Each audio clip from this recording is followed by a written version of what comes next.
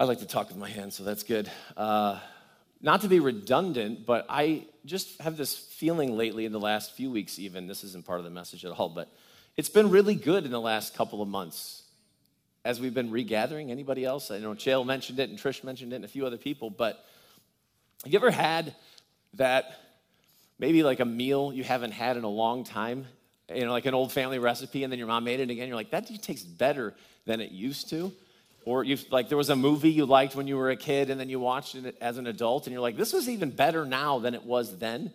And I'm saying the gathering of the saints has been that way for me personally, but I think for us as a body, right? We weren't able to do it for that COVID season. Now that we're back together, I feel like in some ways it's just been sweeter and better than ever. And I don't say that to Chael's point earlier, anyway, for people who haven't been coming, it's just like, man, who knows what God's going to do, I think it was 2 weeks ago, Chael's like, God's on the move, and we're hearing different testimonies and cool stuff. So just encourage you to make that a continued spiritual discipline and continue to come. One of the things I say in our house is, we are the church, we're going to worship, because I don't know about you, every now and again when my kids are like, Dad, I want to go to church. And I'm like, well, good, we're not going to church, we're going to worship, so get in the car. Usually, like, well, I don't want to go to worship. It's like, okay, well. The point being, I think we have to change the way we think a little bit. Sometimes, I grew up in a tradition, maybe you can relate to this, where it's like, I have to go to church so that I'm right with God and so that I can learn. And I'm not saying that's necessarily inaccurate or completely wrong, but I just think we have to change our perspective a little bit to say, when you don't come, that's one less voice we hear singing. That's one less person that's either encouraging me or I get to encourage, and we get to exercise their gifts and minister to each other. It's like there's a tiny part of our body that's not here. So keep coming. I'm just excited for what God's doing. Props to Daniel for hopping in last minute again. That was really good too. Worship's just been great. I mean, I could say, hey, why don't we just do more of that, and I'll stop talking, but I don't think that's what's on the agenda. So tonight, I'm going to talk about everybody's favorite topic. We've been in this series, Kingdom Culture, sort of looking at what are the values of the kingdom versus different values we see in the world, and tonight I'm talking about submission to authority.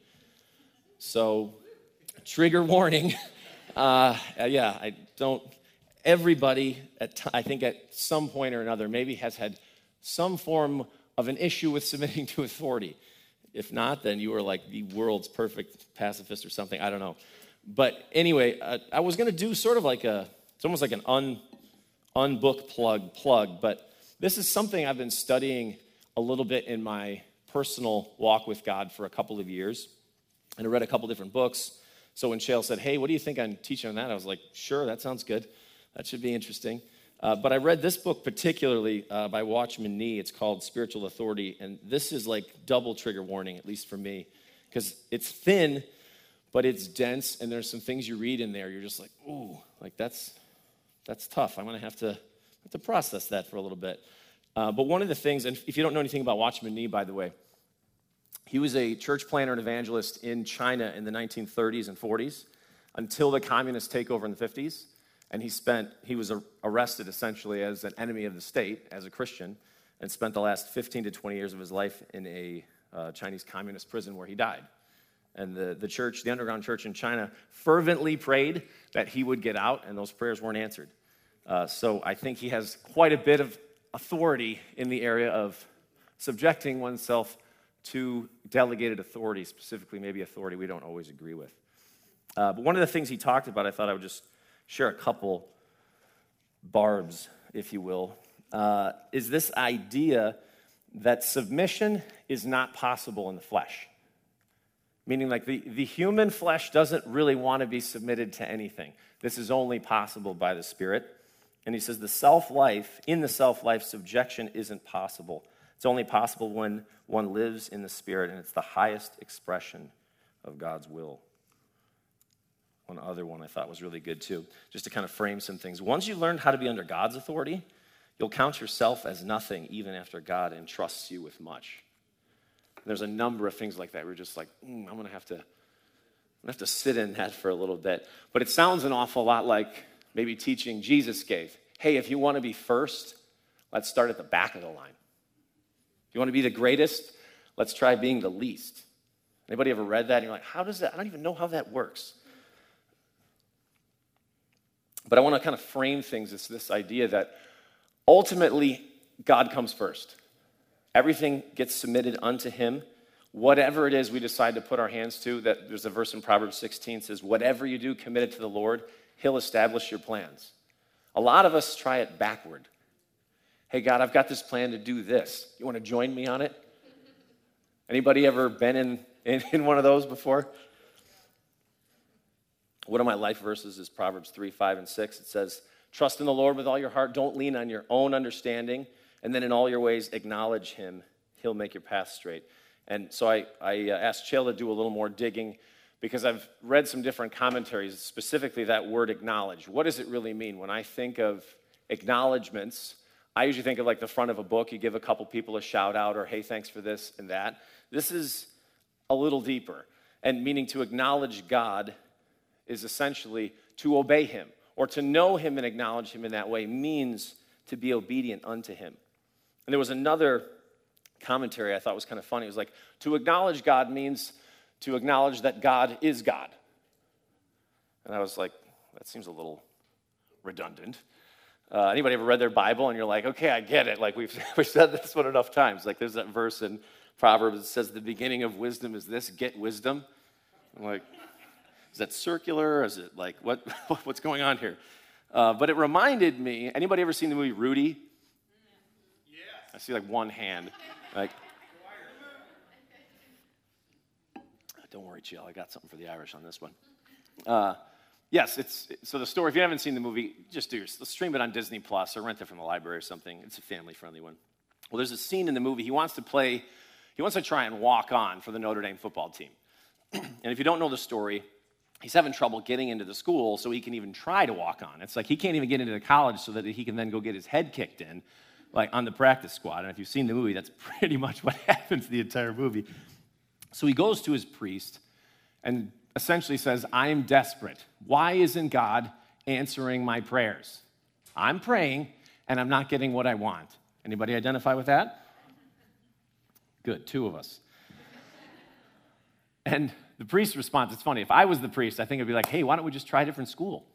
Maybe one with a better football team. Maybe one that doesn't play Army every year and count that as a legitimate win. Sorry, I had insert Notre Dame mocking in my notes. It's like I've been waiting to get a chance to dig on the Irish for a long time, so I'm taking it. But he doesn't say that. Anyway, that would be me. He basically says, look, Rudy, all my years in ministry, I've learned 2 things. In all my years of religious studies, 2 things I'm sure of. There is a God, and I'm not him. And you can kind of tell Rudy's like, okay. And as I thought about that, this idea that God is God and I am not seems simple. The more I've thought about this, and I've heard another pastor teach on this before, I would submit that most of the problems we see in humanity, past and present, are due to our failure to admit these 2 things, that there's a God, and it's not us. A good chunk of the world doesn't even believe God is there. Doesn't want to believe God is there. They don't want to be morally accountable. They don't want to be held responsible for their actions or anybody else's. It is Romans 1 all over the place. Anybody seen the world we're living in right now in different areas? This is ongoing. Then there's a subset of folks who do believe God is there, but they're not really interested in surrendering to his lordship, in submitting to him as Lord. And Lord in the Greek means owner, meaning if you're going to submit to him as Lord, he owns everything. I think if we're honest, though, at least for me, I think sometimes there's this temptation to think I can do God's job better than he can. Sort of to Rudy's point. I don't know what you're doing, but it's not working for me. I think I can do this better. Anybody ever had an area in their life specifically where they're like, yeah, God, I know you don't want me to go this way, but I think I know better right now. I think a lot of us can identify with that. And there's this twisted version of Christianity that has kind of been creeping its way in that sort of says, hey, you can receive everything that's offered on the cross and through Jesus, his forgiveness and salvation, but kind of leave the rest. Leave this whole submission unto his lordship. Leave death to self, leave some of the other things we read in the New Testament. I call it buffet line theology. Anybody ever go through the buffet line? It's like, hey, I just get to take whatever I want and leave what I don't. Take the forgiveness, take the grace, going to need some of that. Salvation for sure. We'll just leave all the rest of that stuff. And I'm saying in the context of the New Testament, both in Jesus' teaching and in Paul's, this is nonsense. This is not, and I'm not saying this to be harsh, so please hear me out. That's just not how it works. Jesus said, if you want to be my disciple, you have to deny yourself. Then take up your cross. And in Luke, it's either Luke or Matthew. One of them, he says, do it daily. So it's not a one-time deal. It's this continuing, regular thing. Anybody triggered yet? I am. So most of us would agree that we need to submit to God first. Chael and I met to talk about this. I was like, what do you want me to use for a source text? And we kind of laughed. It's like, well, it's only on every other page of the entire Bible. If you want to, you can turn to Daniel chapter 3. I'm going to get there in a little bit. But just to sort of set that up, okay, we submit to God first. That has to look like something. Specifically, his word and his promptings. Learning to hear the voice of the Holy Spirit and being obedient unto it. It's not just enough to hear it. Jesus said, you're my friends if you obey my commands, if you do what I'm asking you to do. One of the things we often ask in some of our discipleship relationships or encourage people is say, hey, what has God said? What is he saying? But then, what are you doing about it? And trying to hold each other accountable. That's part of mutual submission that I'm going to get into a bit later. But the hard part is, okay, most of us say, and this is where it gets triggery, most of us recognize, okay, if I'm not God, and he is, I can live with that. The problem is God has put other people in authority under himself, which are then over us at times that we don't particularly care for. Maybe we don't agree with them at all. Maybe we don't like them. And so we have this tension in terms of how do we surrender ourselves, submit ourselves in a godly way under the authority that he has set up. And this is true both inside and outside of the church. But I want you to think about this as like a ladder. God is firmly fixed on the top rung. First commandment in the Old Testament, no other gods. It's me only. And we're going to see in Daniel how that causes a little bit of a problem. But God in his sovereignty has allowed a whole lot of people to occupy other rungs that are below him and above us. And we're also told to be honoring and to submit unto them. So we following me here? We tracking? Okay, I'm getting a little bit of positive juju here. So let me just read Romans 13, and I'm going to give, all right, I'll do one little political sort of modern day aside here, just one, because if you think I'm getting up here to talk about modern day politics at all, this has nothing to do with that whatsoever. But I think there is something interesting just to note here. Paul talks about specifically submitting to governing authorities, and we're living in a time where there is more disagreement and dishonoring towards governing authorities maybe than I've ever seen in my life. But he says, let everybody be subject to the governing authorities, for there's no authority except that which God has established. And consequently, whoever rebels against the authorities is rebelling against what God has instituted, and those who do so will bring judgment on themselves. Harsh words from Paul. What's ironic is, do you know who was the head of the Roman world when Paul wrote this? It was Nero. Probably the greatest Christian hater and murderer, at least until that day. Persecuted the early church, literally fed Christians to lions. And Paul's still saying, I want you to be submitted and to be honoring. He doesn't say you have to be obedient all the time. And I'll get into that in a minute. But for the period of time we're living in, like I'm seeing signs out there with expletives in front of our governor's name. Anybody seen one of those? And I'm just saying, like, this has no place in the kingdom. We can disagree with people that are in authority, but we don't have to be dishonoring. And I've heard it my whole life, by the way. Well, you don't understand. Clinton's doing this, and Bush is doing, I'm from both sides of the aisle, and why it's okay to disobey essentially what I think Scripture teaches. And I'm saying, I don't want that in our house and in our spiritual family, so let's hold each other accountable in that, because, listen, I'll also be honest. There's plenty of things the governor's doing I don't agree with. But you're not going to see a sign like that in my yard or me using that kind of language ever. All right, no more of that. Turn with me to Daniel chapter 3. And we're going to set this up a little bit. There's quite a few verses. Some of us know the story. This is Shadrach, Meshach, and Abednego. Hands who've heard this story before. Anybody's ever gone to Sunday school? This is a classic, right?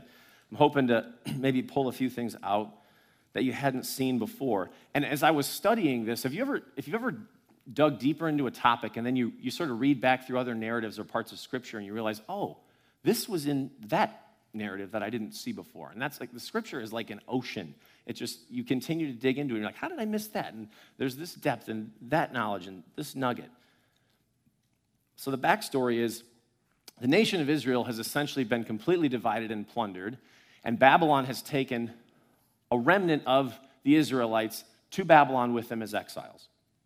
And then some of the brightest and the best, sort of the A students in the class, have then been recruited and drafted into the service of the king. And they're actually shown quite a bit of favor. Up until this point, it says their appearance is good, they're very smart, they're very wise.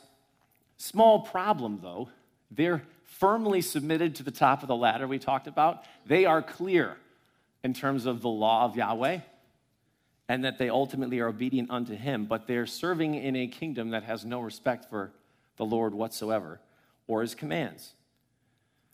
And this is very common in pagan culture. So the king has set up this gigantic idol and a shrine that he built and requires people under the law to worship it at a certain given time, and there's musical cues and that type of thing. The irony, I would argue, is this same type of thing goes on in our culture, but the idols just look a little different. Another sermon for another time. But sort of to set the story, and do yourself a favor, just read Daniel. Like, it is, this whole thing that I'm talking about is just full in this entire book. So there's a report from other folks to the king that, hey, Shadrach, Meshach, and Abednego aren't obeying. They're not listening.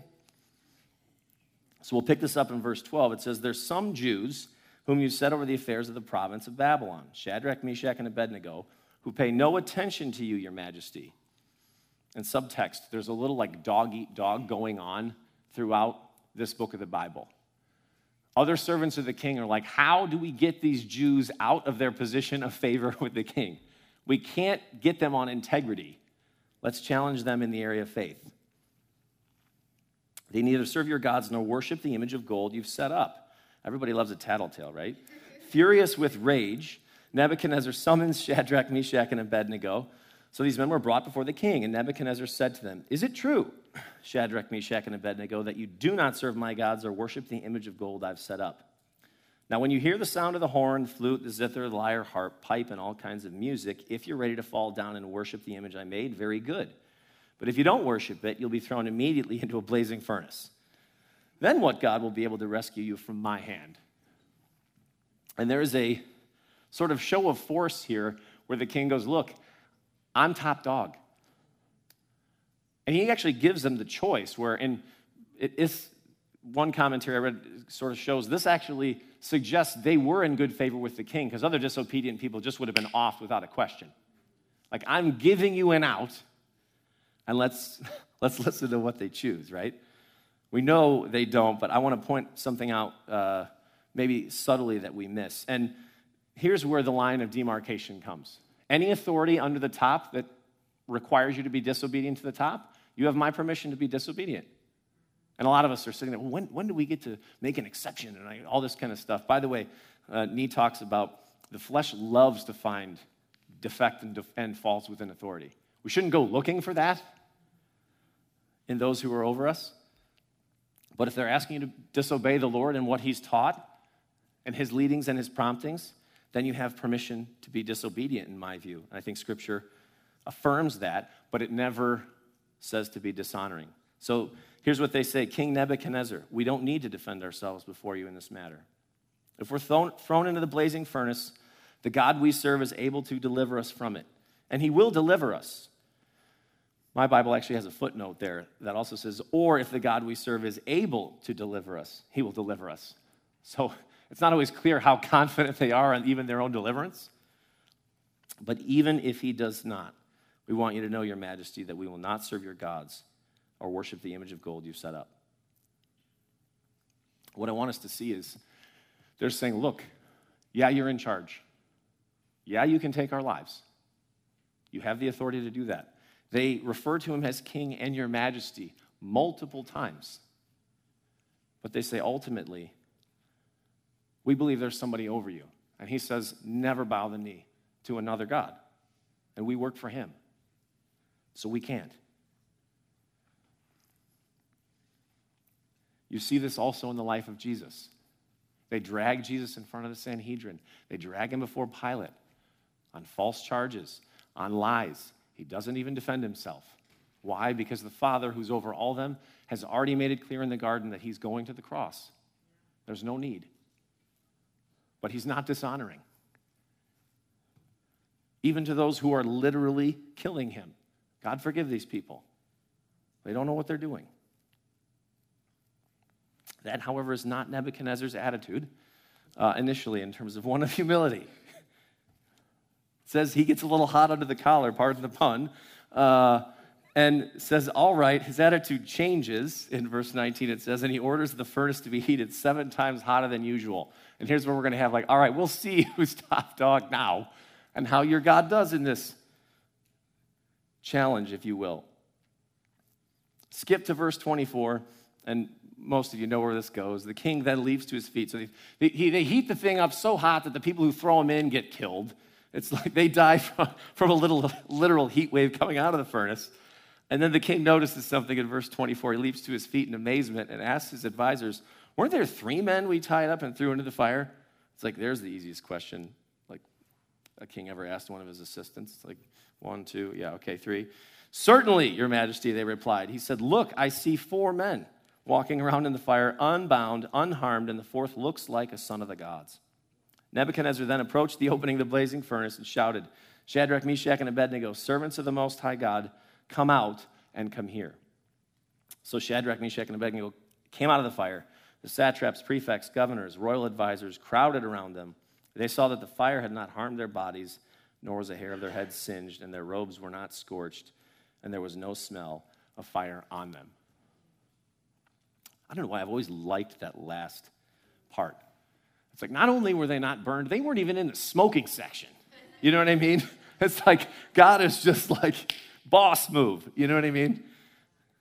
And the king realizes it immediately. Praise be to the God of Shadrach, Meshach, and Abednego, he says, who sent his angel and rescued his servants. He recognizes, I would suggest, almost immediately, there is one much more powerful than him. He's not top, and he comes underneath. How does he show that? I decree that the people of any nation or language who say anything against the God of Shadrach, Meshach, and Abednego be cut into pieces, and their houses turned into piles of rubble. You talk bad about the one over me. I thought I was top. I'm not. Now you talk bad about the one who is chopped liver, literally. Then the king promotes them. It's like they literally go from the furnace to a raise, all in the the span of a few minutes. Now, I know this is a crazy story, and it's like, okay, how does this all apply? I want to say that this is a model for how we're to be unto authority, just like within the church. But this idea of, it's hard because in the world, we hear things like, this feels like a sign of weakness. Being submitted to somebody else, that means you're weak. And I want to suggest to you, in the kingdom, it is a source of blessing and strength. I love the way Bill Johnson put this years ago in one of the Wanderlust movies. He said, everybody wants a king like Jesus.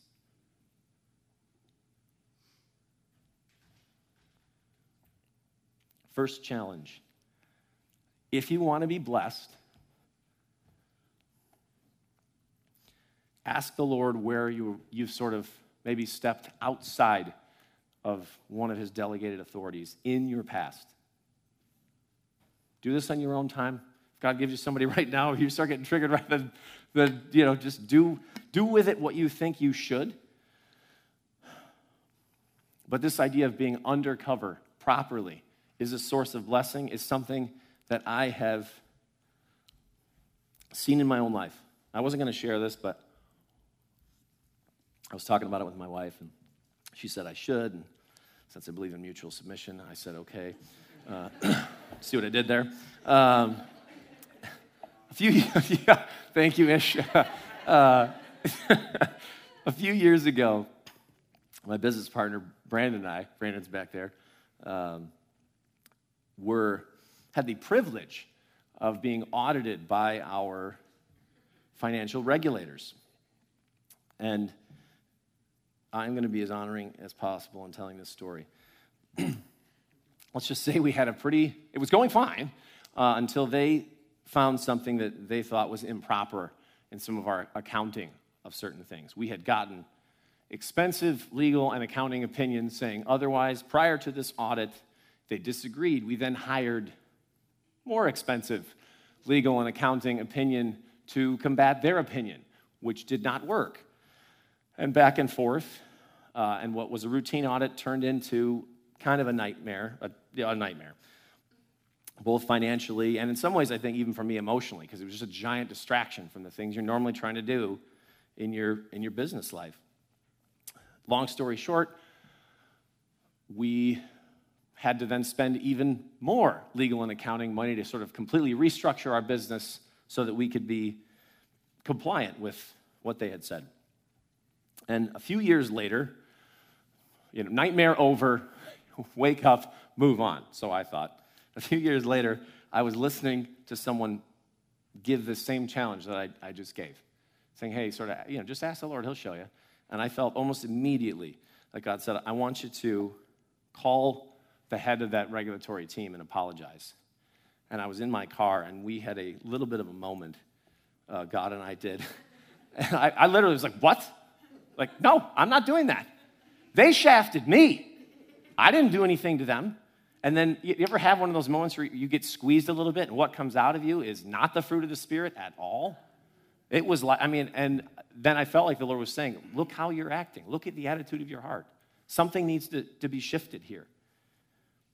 And I know this was God because it sure wasn't me. And I don't know the devil ever tempting anybody to apologize to somebody that they don't think they need to apologize to. But I felt like the Lord was asking me to just take a step in humility. And it took me about 7 minutes of stewing about it in the car. And fine, okay, God, you win. Yeah, you won it all. I'm submitting. My attitude was still bad. But I'll do it.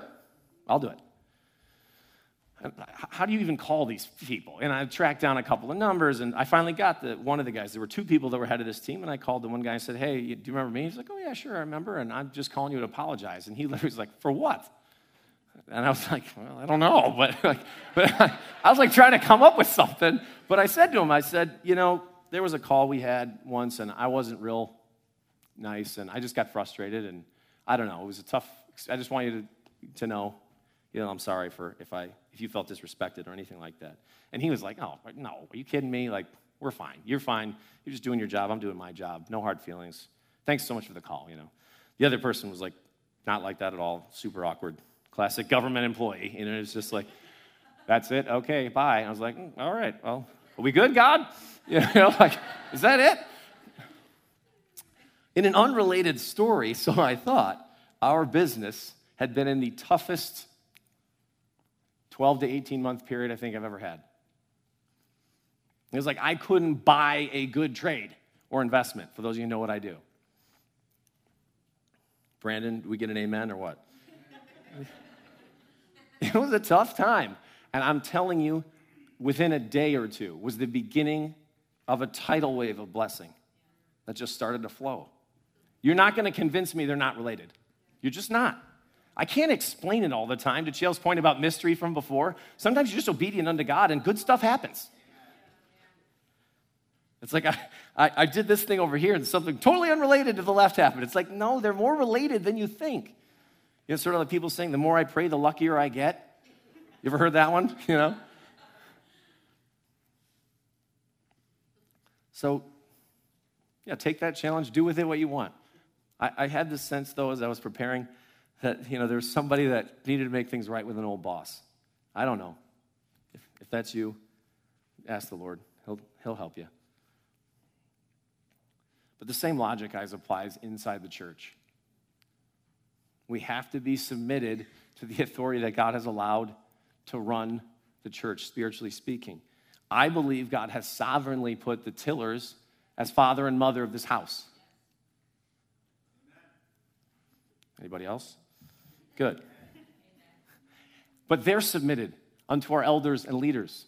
And they've also put themselves under Paul and Ellie McConaughey, who they think are further ahead on the journey than them, saying, hey, you guys have permission to speak into my life and to point out blind spots that we have.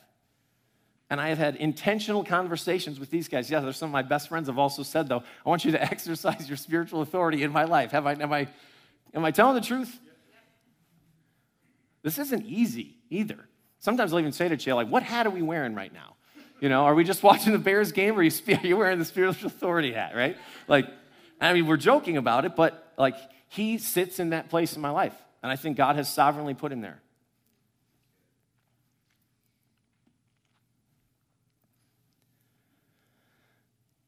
Remember when I talked about this idea of it being a source of strength and blessing?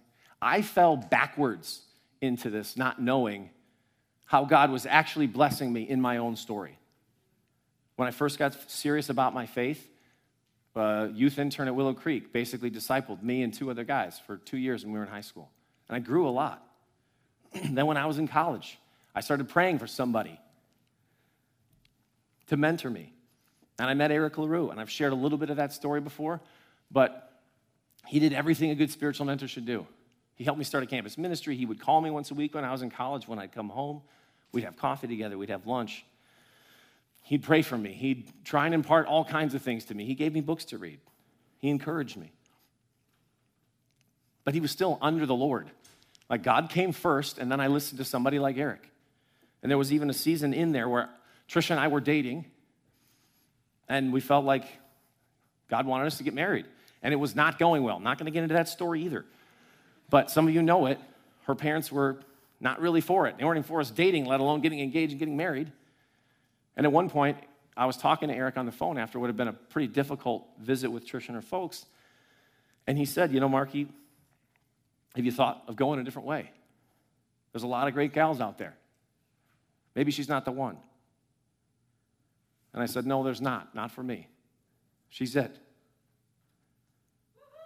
And I just shared with him really clearly that I felt the Lord had shown that to me, and then I was supposed to stay the course until either he changed my heart or he changed the situation. And I wasn't going to move. And he said, I think that is the Lord. I'm going to help you see it through. And his counsel, his wisdom was invaluable to both of us, not just me. Guys, I'm amazed how many people who are in Christ, so they say, make key life decisions without even seeking authority at all. Major moves, career changes, financial decisions, relationship decisions. Trish and I were making one of these in the past season, and we had sought a number of other people's advice, and I think the Tillers were out of town. We're like, everything is lining up. There's just one problem. We haven't talked to Jen and Shale yet.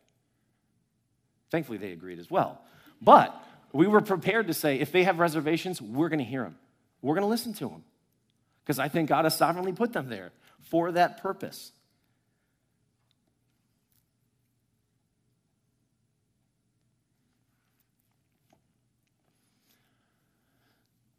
Doing life without that type of, I don't know how to do it any other way. I just don't. And there's been other people as well. I'm not saying it can only be one. If you know somebody who's wiser than you in a certain area and you need wisdom, go seek them out. This is part of mutual submission within the body. And just the last point before, in terms of when you disagree,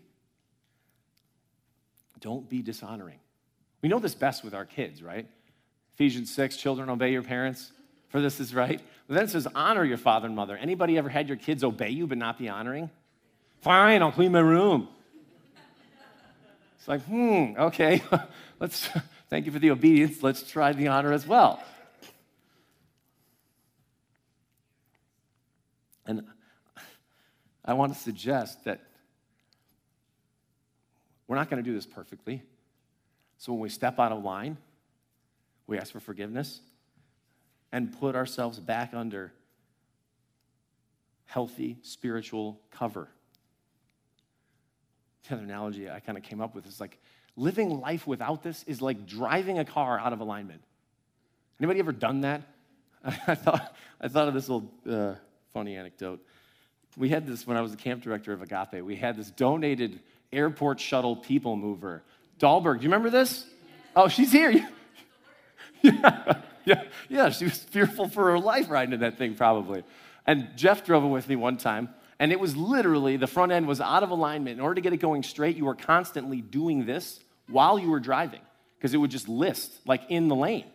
So you had to, like, time the, I was like, and where I'm going with this is, I was talking to the person who was the mechanic that I had hired to do it. He was like, Mark, you think it's bad now? He's like, I almost took it right. I worked on it. That's how, like, this is the improved version. I'm saying some of us are like, that's how we're running our lives. We don't realize how far we're drifting all over the place. And then we wonder why we get into, I didn't see this coming. It's because you weren't under anyone else's cover. Think of good spiritual authority as like a gigantic umbrella over your life. It's there for your protection. It's there for your strength and your blessing. Jeff, you can come on up. Because I can't call myself, as we talked about before. Here's the challenge, real simple. Who's in that role in your life?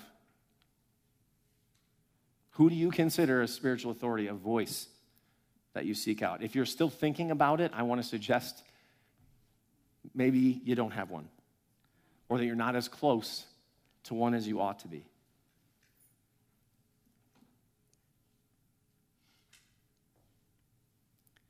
If some of this is resonating with you, just ask God. Maybe you don't know where to start. Ask him, he'll show you.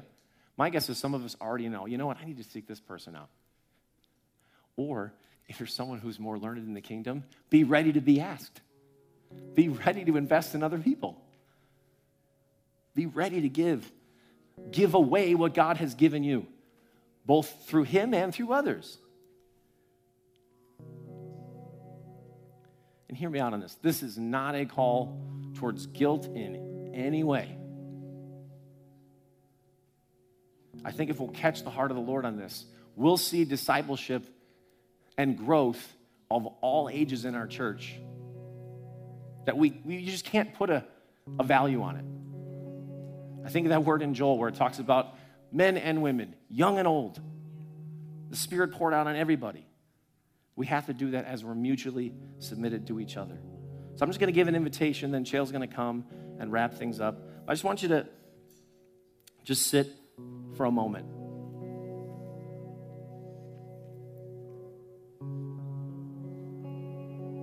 I just want to invite the Holy Spirit in. Holy Spirit, would you just come? Right now, Lord. Right now, God. And if you felt a lack in this area of your life, just quietly open up one of your hands. And God, I pray you would illuminate right now, Lord, who's the person they need to ask? Who's the one they need to seek out? And God, would you give each one of us courage where it's needed to do so? And Lord, that the fruits of the Spirit would abound as we're obedient unto you.